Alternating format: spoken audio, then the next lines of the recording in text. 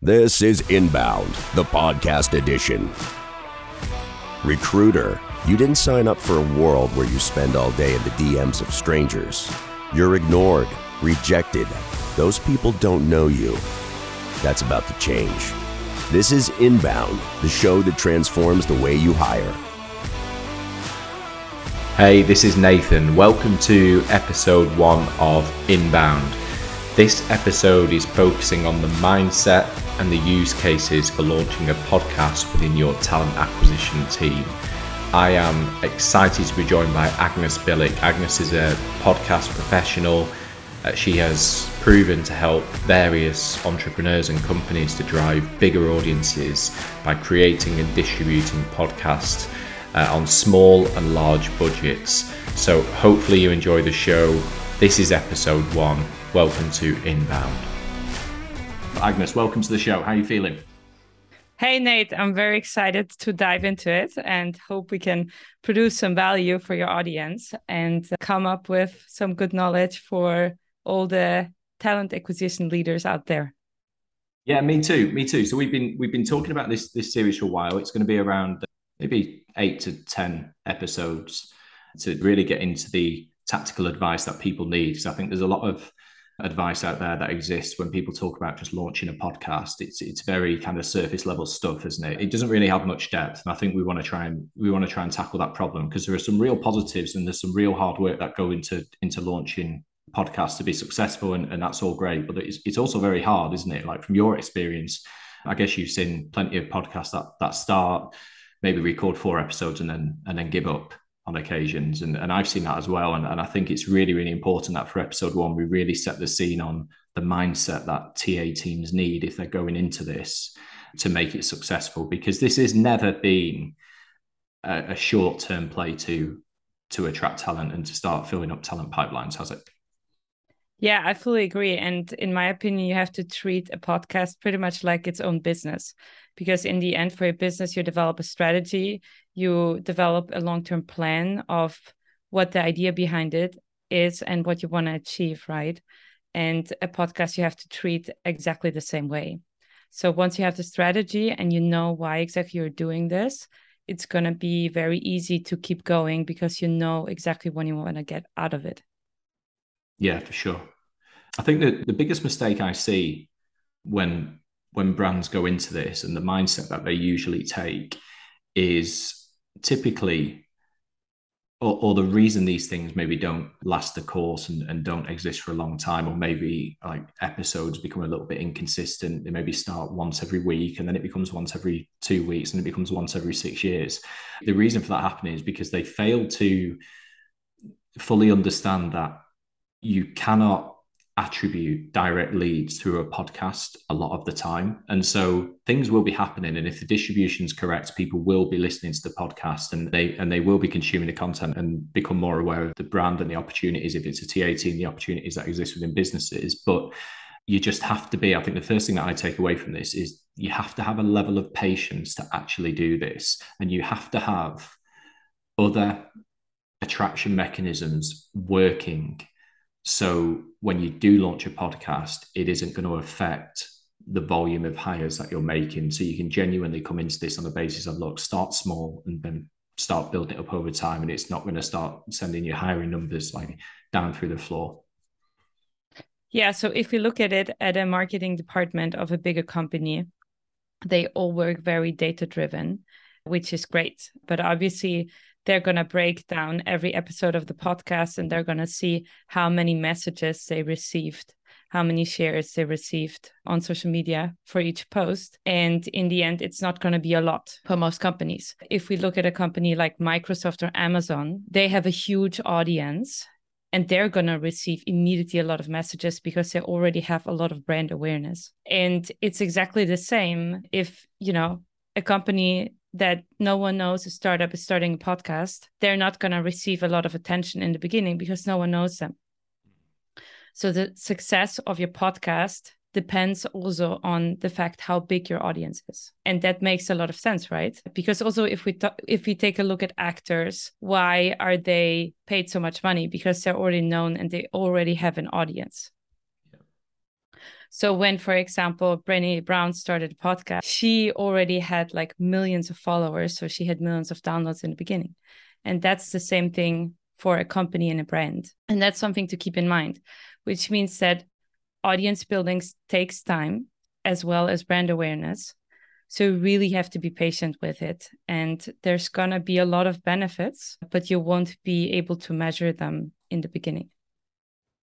Yeah, absolutely. And one of the core benefits that I've seen, just as a side note, we obviously run the Content Recruiter Pod. One of the core benefits that I've seen is the connections that you make, but also the advocacy that comes from those connections over time. That you start to get tagged in more and more posts on LinkedIn from people that are listening to the pod and just want to recommend it to their network, and the amplification of that stuff, even the softer stuff that doesn't necessarily drive direct business outcomes, creates more awareness. Naturally, it just matters. Like, it's just a nice indicator that actually the pod is going in the right direction, and we should keep doing what we're doing. Number of listens are going up, number of shares are going up, and more mentions in social feeds are always pretty good indicators from my perspective that this thing is starting to work. We kind of boiled this down to 3 reasons why podcasting could be useful for TA teams. And you phrased one of those reasons really, really well. And that was to become a talent destination. So presumably this is where companies would look at either putting their recruiters or their subject experts on a podcast, on a company branded podcast, to either sell maybe projects to a direct audience. So the engineering team might run a weekly session on like what's happening and what they're building, or their senior leadership team might talk more about that values-led stuff and where the business is heading in a direction, and then the recruitment team can use that content to then distribute when they're going cold outbound to talent. So creating the talent destination is interesting.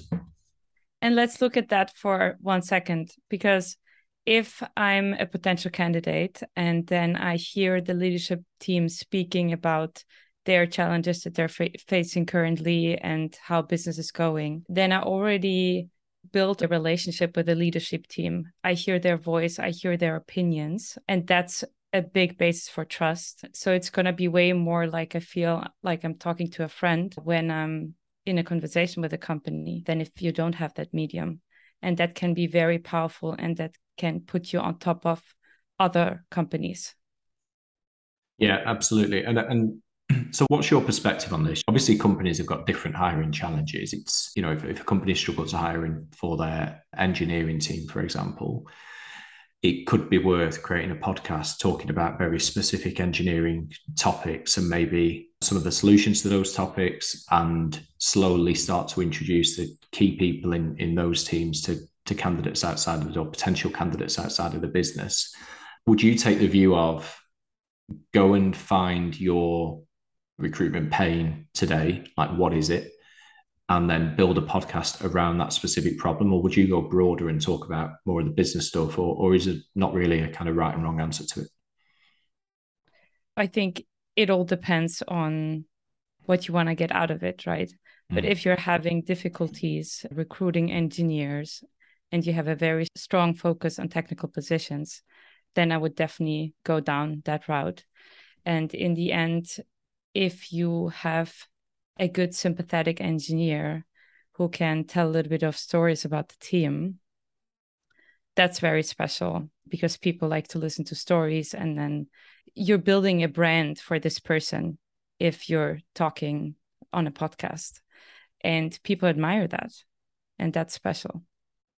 Yeah. And do you know what really intrigues me about this model is that it intrigues me about how a recruiter's role could actually change in the future, in terms of if they start getting involved in this like pre-production, post-production stuff with subject experts inside of the business, start to figure out which platforms are most efficient, start to embed those micro clips into their outreach. And I feel like the term community is right. I feel like it's like overused now, and everyone's talking about building communities. And I feel like the very crux of the problem that recruiters have today is that their outreach messages generally go straight to the outcome that the recruiter wants to drive. So it's usually, hey, you want a job? And there's very few places to go from that if you don't get a response, or the candidate just says no. I mean, they're Yes. not even a candidate at that stage, are they? So a podcast is a really, really good way of building attention without selling. And naturally, you would expect that if the people listening to it like the message, they will start to find their own way to the key people in the business and then ultimately the careers page. Yes. Do you find that? Yeah. Yes. Yeah, for sure. Nice. And that's also a great way to engage talent pools. Yeah. Well, and that's a really good shout because we covered talent destination. The second one was talent pools and talent communities, wasn't it? Which is another model that I think is potentially the most overlooked lever that recruitment teams can pull today in terms of how they engage people that are unsuccessful in getting a role at their business. And podcasts could be the vehicle to deliver messages at scale to the people that you either can't hire right now or the people that aren't actively on the market but maybe want to join your talent pool because you're talking about industry-based stuff. I go to like industries like fintech in my mind, where if you had a leader or a subject expert, how cool would it be to have a podcast for your talent pool run by a subject expert in fintech speaking directly to the market? Yes, and how powerful is it if I'm currently looking for a CTO and I just go out there and interview all CDOs in the industry? Yeah. And if I reach out to them and I ask them if they want to be part of this podcast, chances are very high that they're going to say yes. And especially if I start with some of the ones that I already maybe know, and then I will have something to show for the cold ones that I'm going to approach, right? Yeah, there was a really interesting tip that is, I think, a really, really cool tactic to implement. Go and interview the people that you potentially want to hire in the future. I saw a really interesting tactic from a guy who also runs podcasts, who then took it a level further and said, then go and create like a mastermind circle type initiative where you get those people in a community and you just give away like almost elite level content, and you create a little hub of leaders who then like are naturally advocating for you outside of the business, which is pretty interesting. And often these things are focused on timing, because if you build a relationship with, let's say, a CTO through different cycles, like sometimes the CEO changes or you're being acquired or who knows what else is going on. And based on these cycles in the business, people are experiencing different emotions. And, you know, if you're just, for example, were acquired and you don't like the culture anymore, then you're way more likely to switch. And it's very important to stay in touch with these potential candidates that you'd like to attract and talk to them at the right time. Nice. The final thing we added, the third reason why I think TA teams and you as well should launch a podcast, is something that I think is also overlooked. But when you consider the amount of hiring managers inside of a business, even kind of medium-sized companies, plus the leadership team that want updates, I think a podcast could be a really cool way of just driving internal conversations. Yeah, for sure. I fully agree with that. Like, could you imagine being a hiring manager and hearing the very specific updates on your engineering hiring for the month, but sharing that with it, like, as a way of being really transparent and getting the granular detail up to your leadership team, who potentially in a board meeting don't really have the time to talk about granular stuff. But on a podcast, they might listen to it for half an hour and be like, you know what? They're telling us about the technology that they've added and they're telling us why it's going to be important. And I think that will build immense trust with the hiring managers and the leadership team inside of a business. So when we talk about podcasts for TA, it's not just about attraction. It could be about that as well, which I think is quite an underrated channel that companies should look at. So Agnes, what are the fundamental reasons why podcasts usually fail? What are the 3 things you'd say that companies get wrong? So the first one, I would say that they're impatient, that they expect immediate results, and they are only willing to give it maybe half a year, whereas sometimes it takes 2 years so that it's really successful and you see more results. That's one of the biggest. The second one is that people think it's going to cost a lot of money to do this. But in the end, you can easily start a podcast with a small budget. You can get a microphone for $100 from Amazon. And you can outsource editing via cheap platforms like Fiverr or Upwork, which we'll go more into on a separate episode. And the third one is especially to be willing to fail, right? Because in a corporate, or generally, I think in companies, people are often afraid to fail. They're afraid to make mistakes. They're afraid to talk to their manager about something that wasn't perfect. And that's definitely something that you'd have to change when you start a podcast, because in the beginning, you won't be the perfect host. You'll make a lot of mistakes by maybe not hitting record and, having to contact the guest again to record another time. And there will be a lot of things that will go wrong and you can't do anything about it. But you just have to be okay with it, and you have to accept that you're going to grow and you're going to improve and you're going to get better and it's going to be amazing. And if you keep that mindset, I think it's a mindset for life. It's going to be for sure a success. It's a really interesting way of building good habits, isn't it? When you are at least being consistent with something that probably isn't going to move very quickly. That's a really, really good way of building up those positive habits. So episode 2 of Inbound Talent is going to be focusing on more in-depth tools that you might want to consider when the podcast starts to grow. But just for context, the podcast that we have, the Content Recruiter has, it's recorded on Zoom, which is, I think, £15 a month for a pro license. So it's not a lot. We got a Blue Yeti mic, which was 120 quid. And we've got access to Filmora because we actually edit it ourselves. We're going to be outsourcing these episodes because there's more velocity and content flowing through, but we actually edit it on Filmora, which costs less than £100 for the year as well for a license.